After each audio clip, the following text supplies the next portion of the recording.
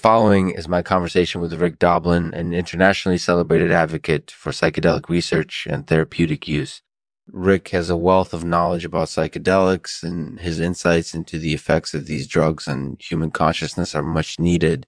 I'm edibly fortunate to have had the opportunity to speak with him, and I think you'll find his story intriguing. Enjoy.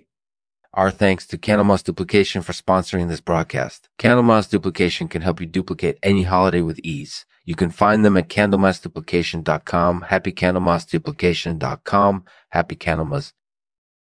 Hello, everyone. Welcome to Lexman's Artificial Podcast. Today, I'm interviewing Rick Doblin, an internationally renowned advocate for psychedelic research and therapeutic use.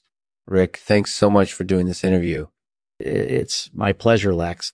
So, Rick, can you tell us a little bit about your background? Sure. I grew up in Northern California, and I was very interested in psychology from an early age. After college, I decided to go into research on psychedelic drugs. How did you get interested in psychedelics? Well, I guess it just seemed like a really interesting area of study. I'd heard about them and read about them, and I thought they could have a lot of potential. And did you have any personal experiences with psychedelics before you started working on research? Yeah, actually. I tried ayahuasca several times in Peru. It's a traditional spiritual drink that's used in ceremonies by the native people there. It definitely had an impact on me. It was sort of like a doorway into another world. That's really interesting.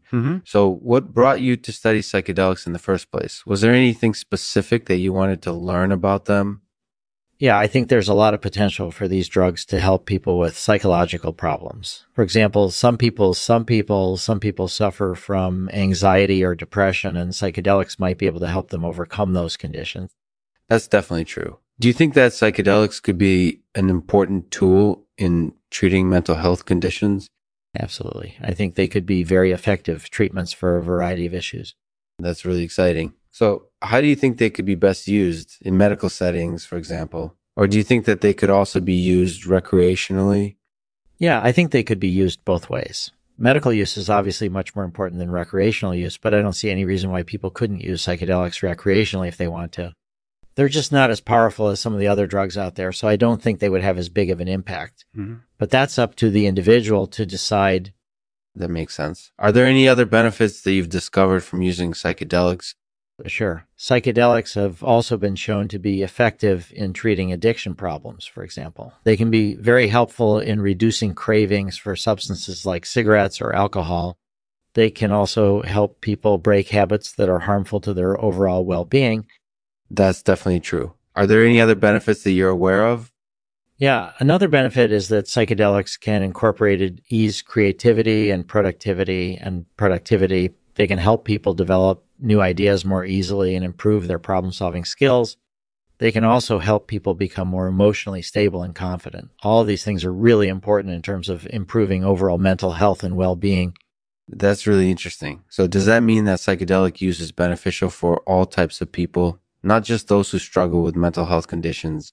Yeah, absolutely. Anyone can benefit from using psychedelic drugs if they're willing to try them out. They don't have to be diagnosed with a psychological disorder or have any sort of special situation where they need them most.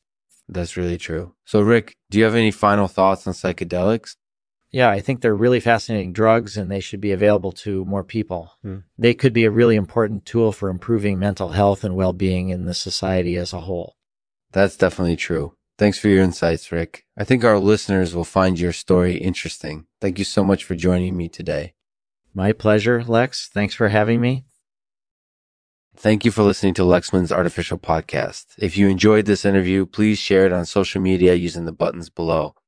Thanks again for joining me, and I'll see you next time. I'll leave it to Rick to read a poem for us. It's called The Serpent Bearer. The serpent bearer follows me through the wasteland of broken dreams. He holds before me the fire of insight and knowledge unimpeded. He guides me to the promised land, where I am redeemed and anew I am called